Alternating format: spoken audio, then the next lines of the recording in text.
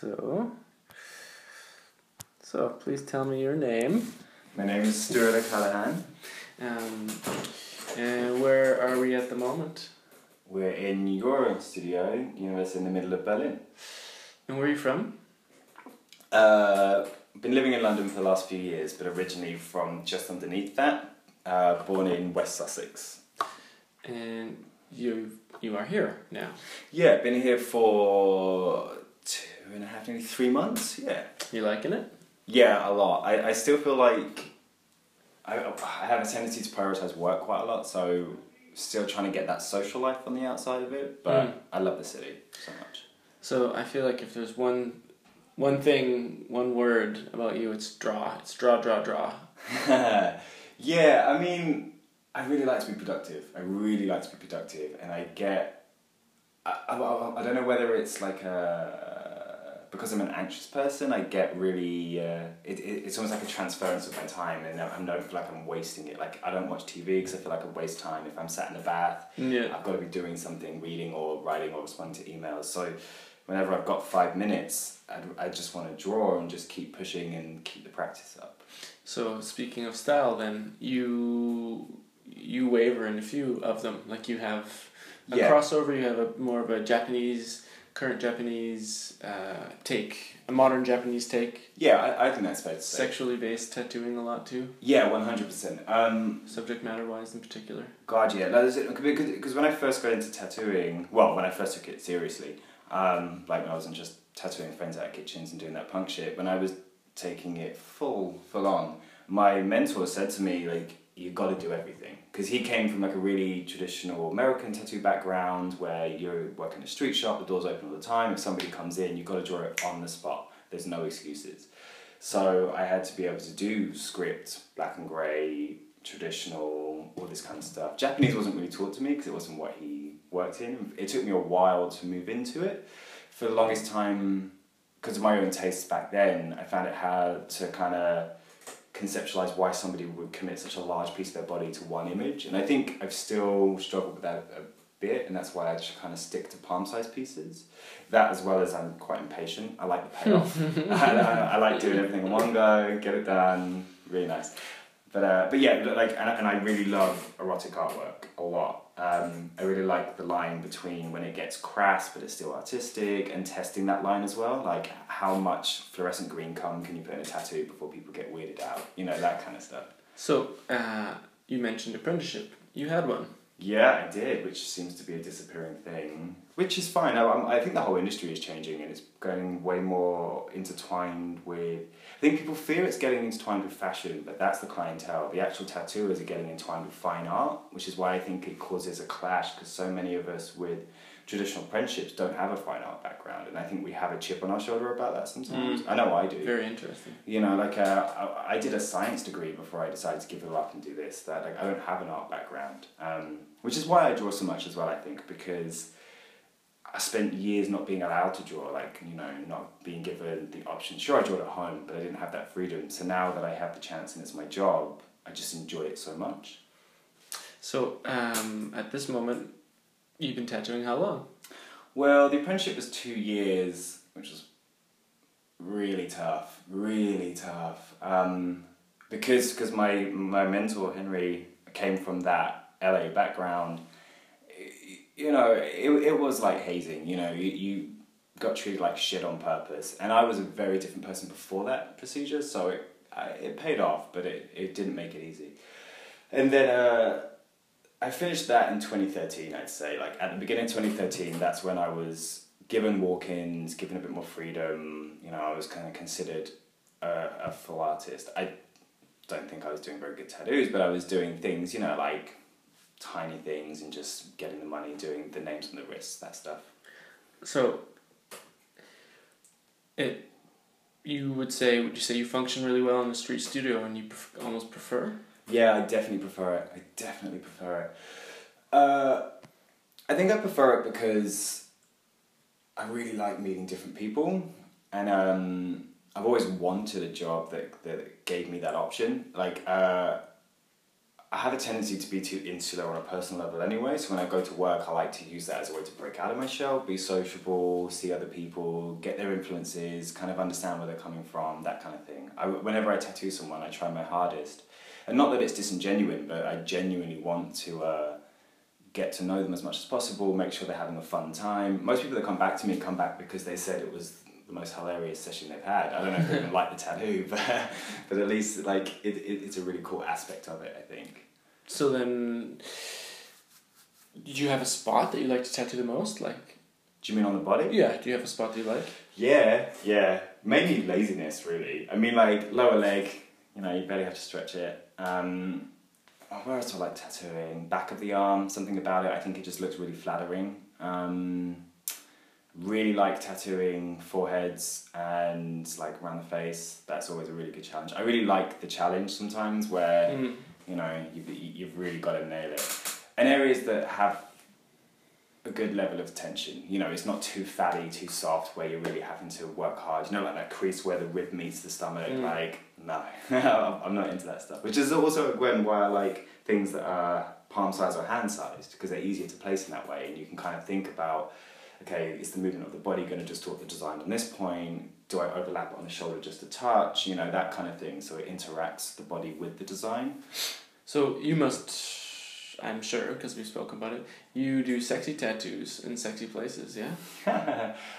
You must have had some... What's the most interesting sexy placement? Oh, that's a really good one. And scenario must have been in I mean, there's been a couple, definitely. Like... Willies? Yeah, I mean, I remember during my time with Henry, I helped him tattoo a blind man's ballsack. That was a really good experience. Really, really intense, but really reverent at the same time, because the guy was really cool and just sort of went with it, and it was his whole process. Another fun one I've done is this guy that came in, this older chap, and he had got really into the piss scene. So he got, those little stick men on the piso mojado signs, the wet floor signs. Mm-hmm. He got those, and there were like some on the front of his hips, right in the crease of the hip. And then there were some on the backs of his thighs, just where it meets his ass, and I had to draw them, and it was fun. Like, it was like one guy pissing in another guy's mouth, another one pissing in another guy's ass, and it was kind of that thing that I enjoy, where it was borderline cute, but also had like a really serious edge to it. And, I really dig that. So then the current studio here.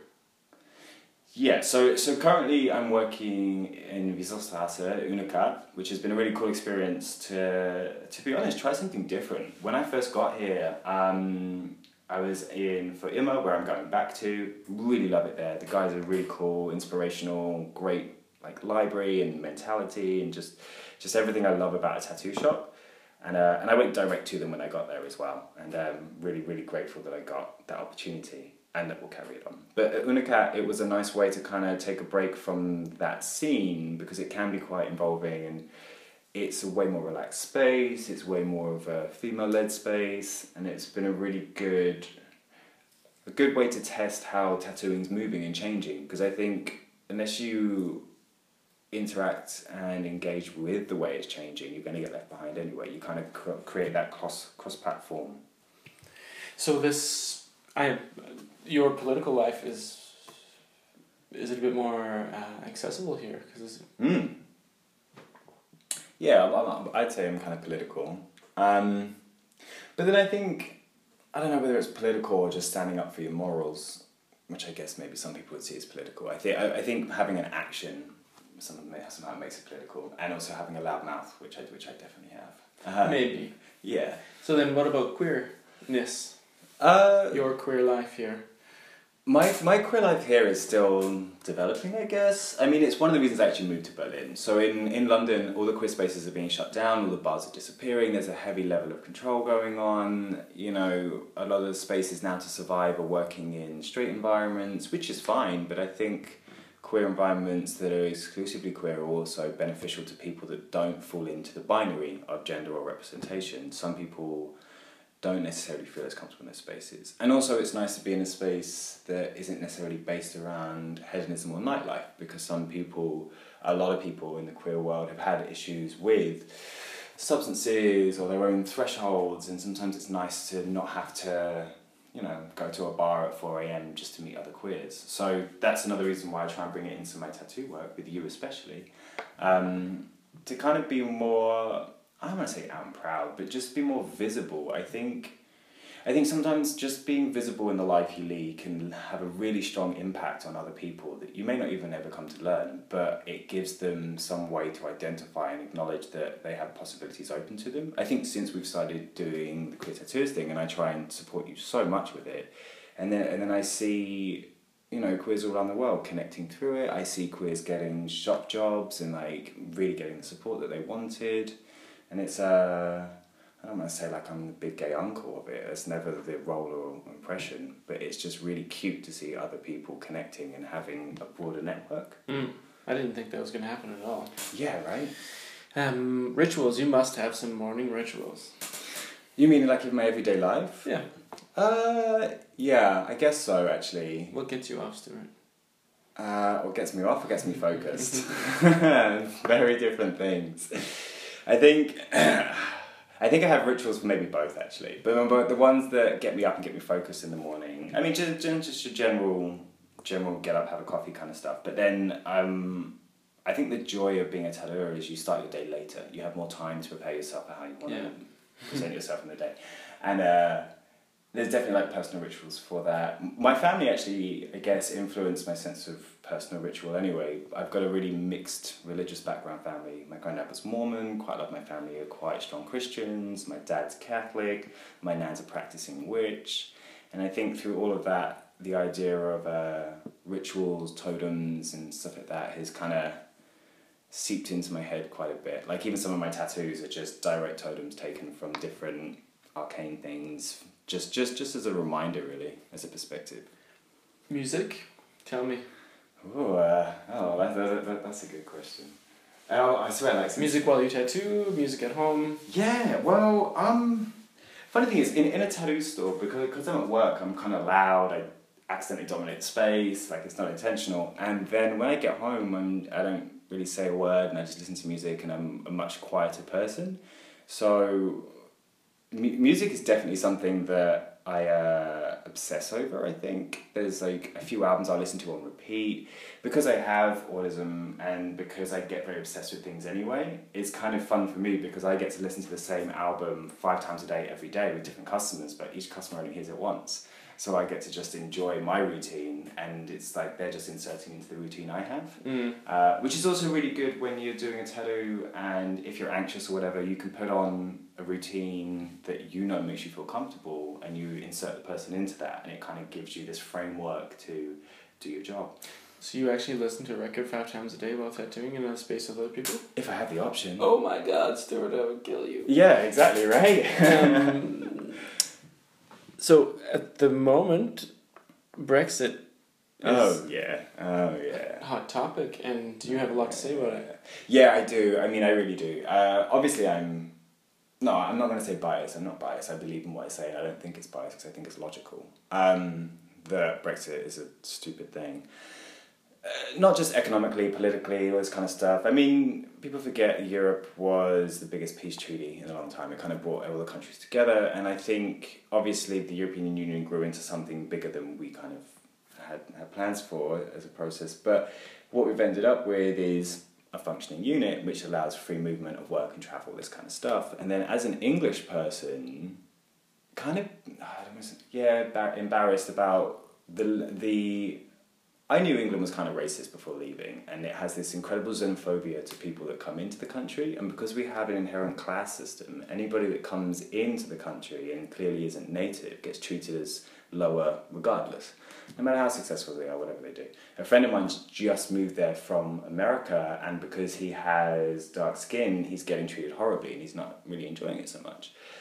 And that's one of the reasons I moved away, and I could see what was going to happen with Brexit. I could see it on the horizon, and I wanted to be in Germany before it happened, just in case it did, and then it would be easier to get conversion visas, all this kind of stuff.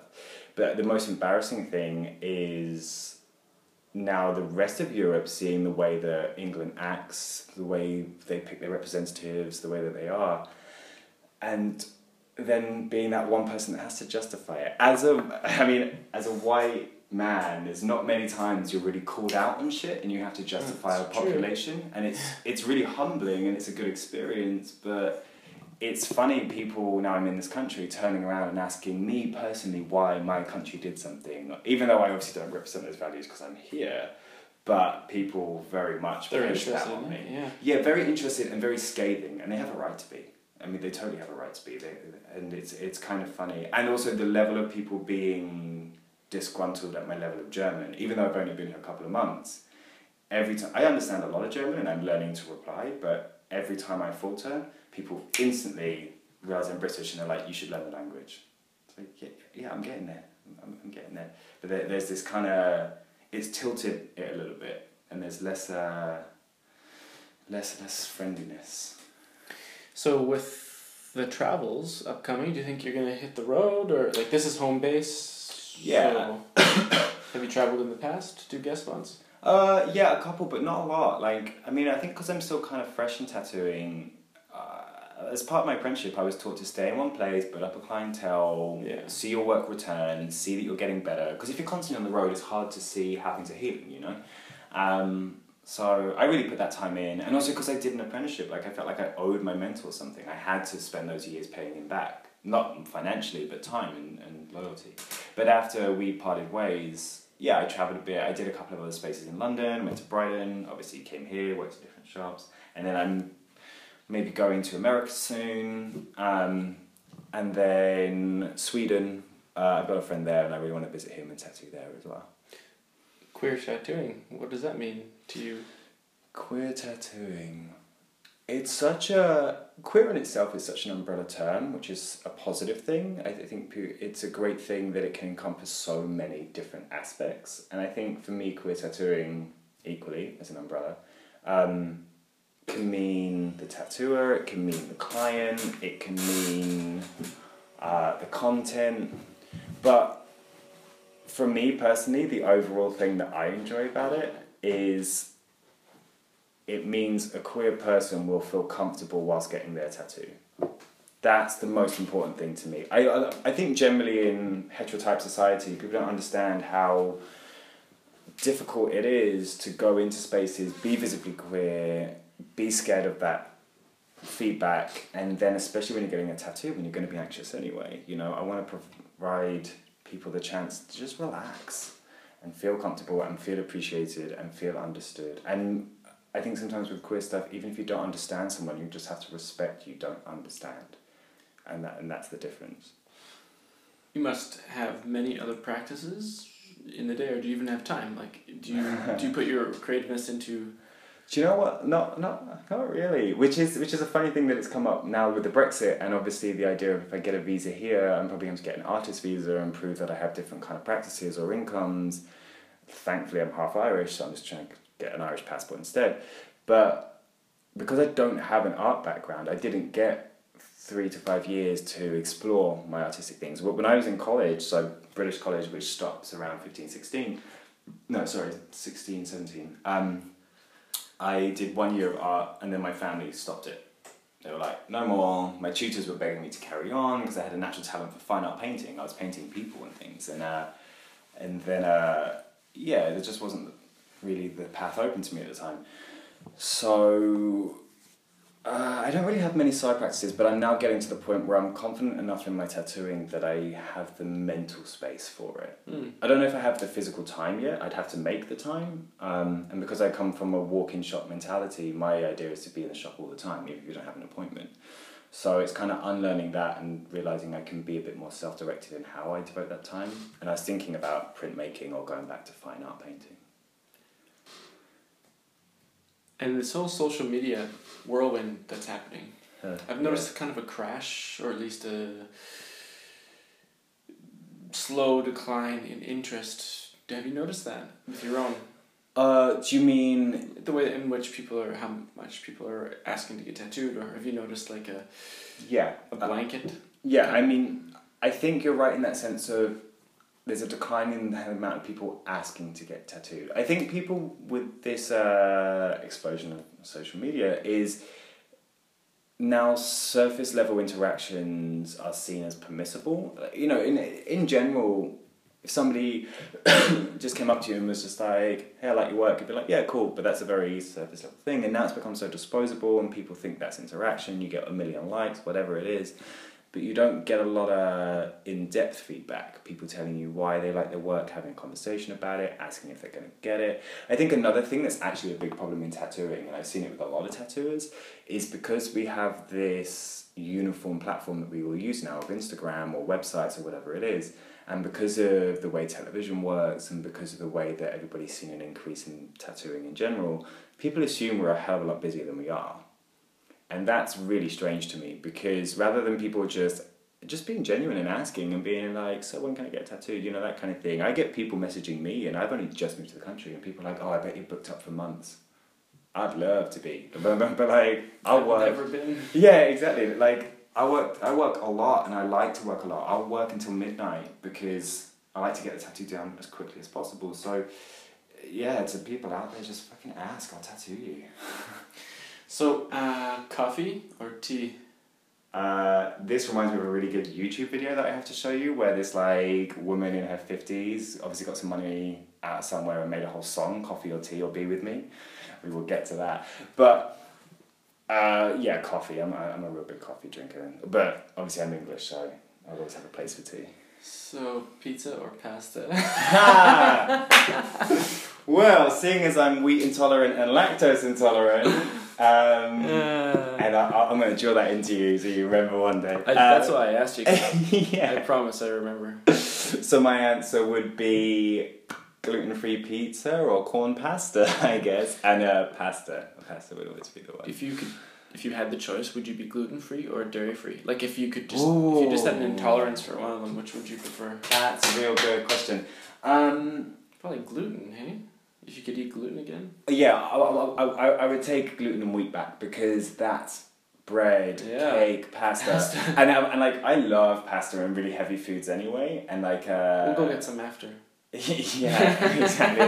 and just give me a dark room to lay down in forever. And also being in Berlin, you know, like every other shop is a bakery. Everything is like that. So like it's kind of frustrating being in the city of beer and bread, and I can't have any of it. You prefer, if you were to have a pet, it'd be a dog or a cat? Oh, these are real good like first date questions. I'm loving this. I have an issue.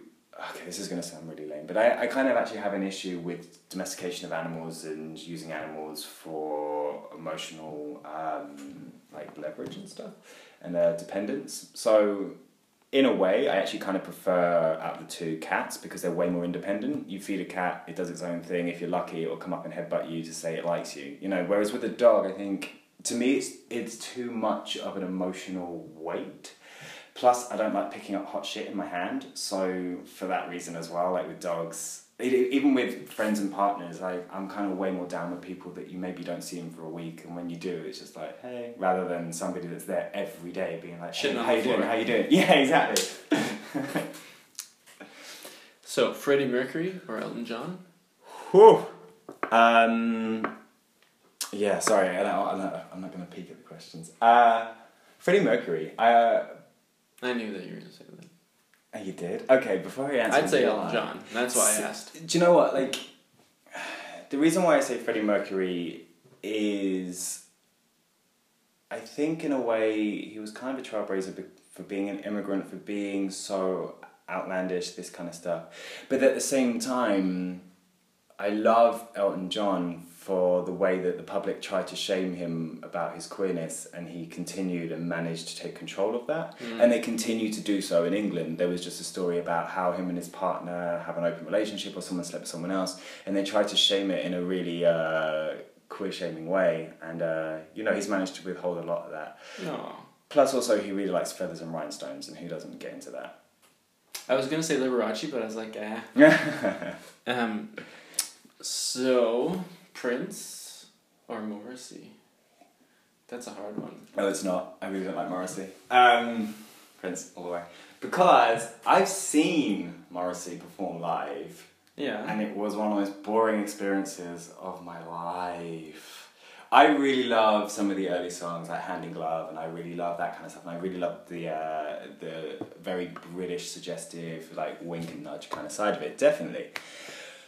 But when I was watching him live and he was on stage just droning away, and then he's like, "Oh, I guess you guys want another song." I was like, "Yeah, that's why they were fucking here. Like, just get on with it." And then he said the thing about like the slaughter of animals is worse than the kids being like killed in, what was it, like Sweden or Norway or something. I just find him a really difficult person to swallow. And Prince, let's forget about the fact he went super Christian and like really against queer stuff later on in life, and just think about the earlier years. And I really love that kind of music anyway. I really love that like electro crossover, especially with R&B, and that's kind of where I first got into music, through R&B and soul and like Stax and Volta and that kind of stuff. Before then, I didn't really know music until I found this CD that was just called Blues Brothers Soul Sister. Found it in my mom's CD collection, left behind by an ex-boyfriend, that kind of thing. Put it in, and it had like the staple singers, Otis Redding, all that kind of stuff. And the first time I heard it, I just fucking loved it. So, meeting men, apps, or real life? Real life. Only because I'm kind of a weird guy, and not in a self-deprecating way. I'm just... I mean, a friend of mine recently, we were in a gay bar, and he was just sort of decided to tell me everything that was wrong with my dating. And that's helpful. Yeah, right? Just really go for the throat. And, and he was just like, "You're a really complicated person." It's like, yeah. You should hand that out in your business card. Yeah, right?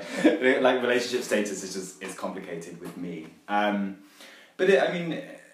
Also I'm super impatient, and I'm a firm believer in pheromones, physical contact. There's some proper magic between two people when it's right, you know, like, and you can feel it immediately. And I think sometimes the longer you spend trying to contact someone online, or you sustain that online period for too long, you end up creating a falsehood of who you want that person to be. So when you see them, you're projecting rather than just accepting.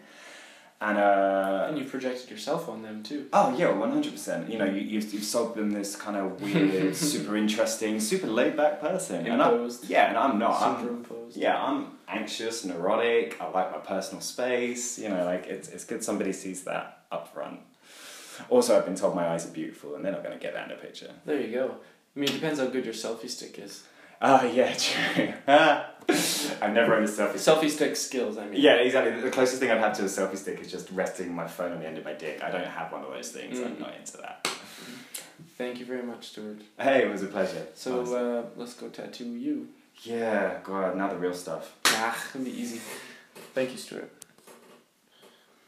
And really, thanks for being a big part of Queer Tattooers. That's been huge. It's been one of my highlights in the whole tattoo thing, or anything I've physically put time and energy into, supporting you with it. It was really nice. I don't even remember how it started, but I'm so happy that you are...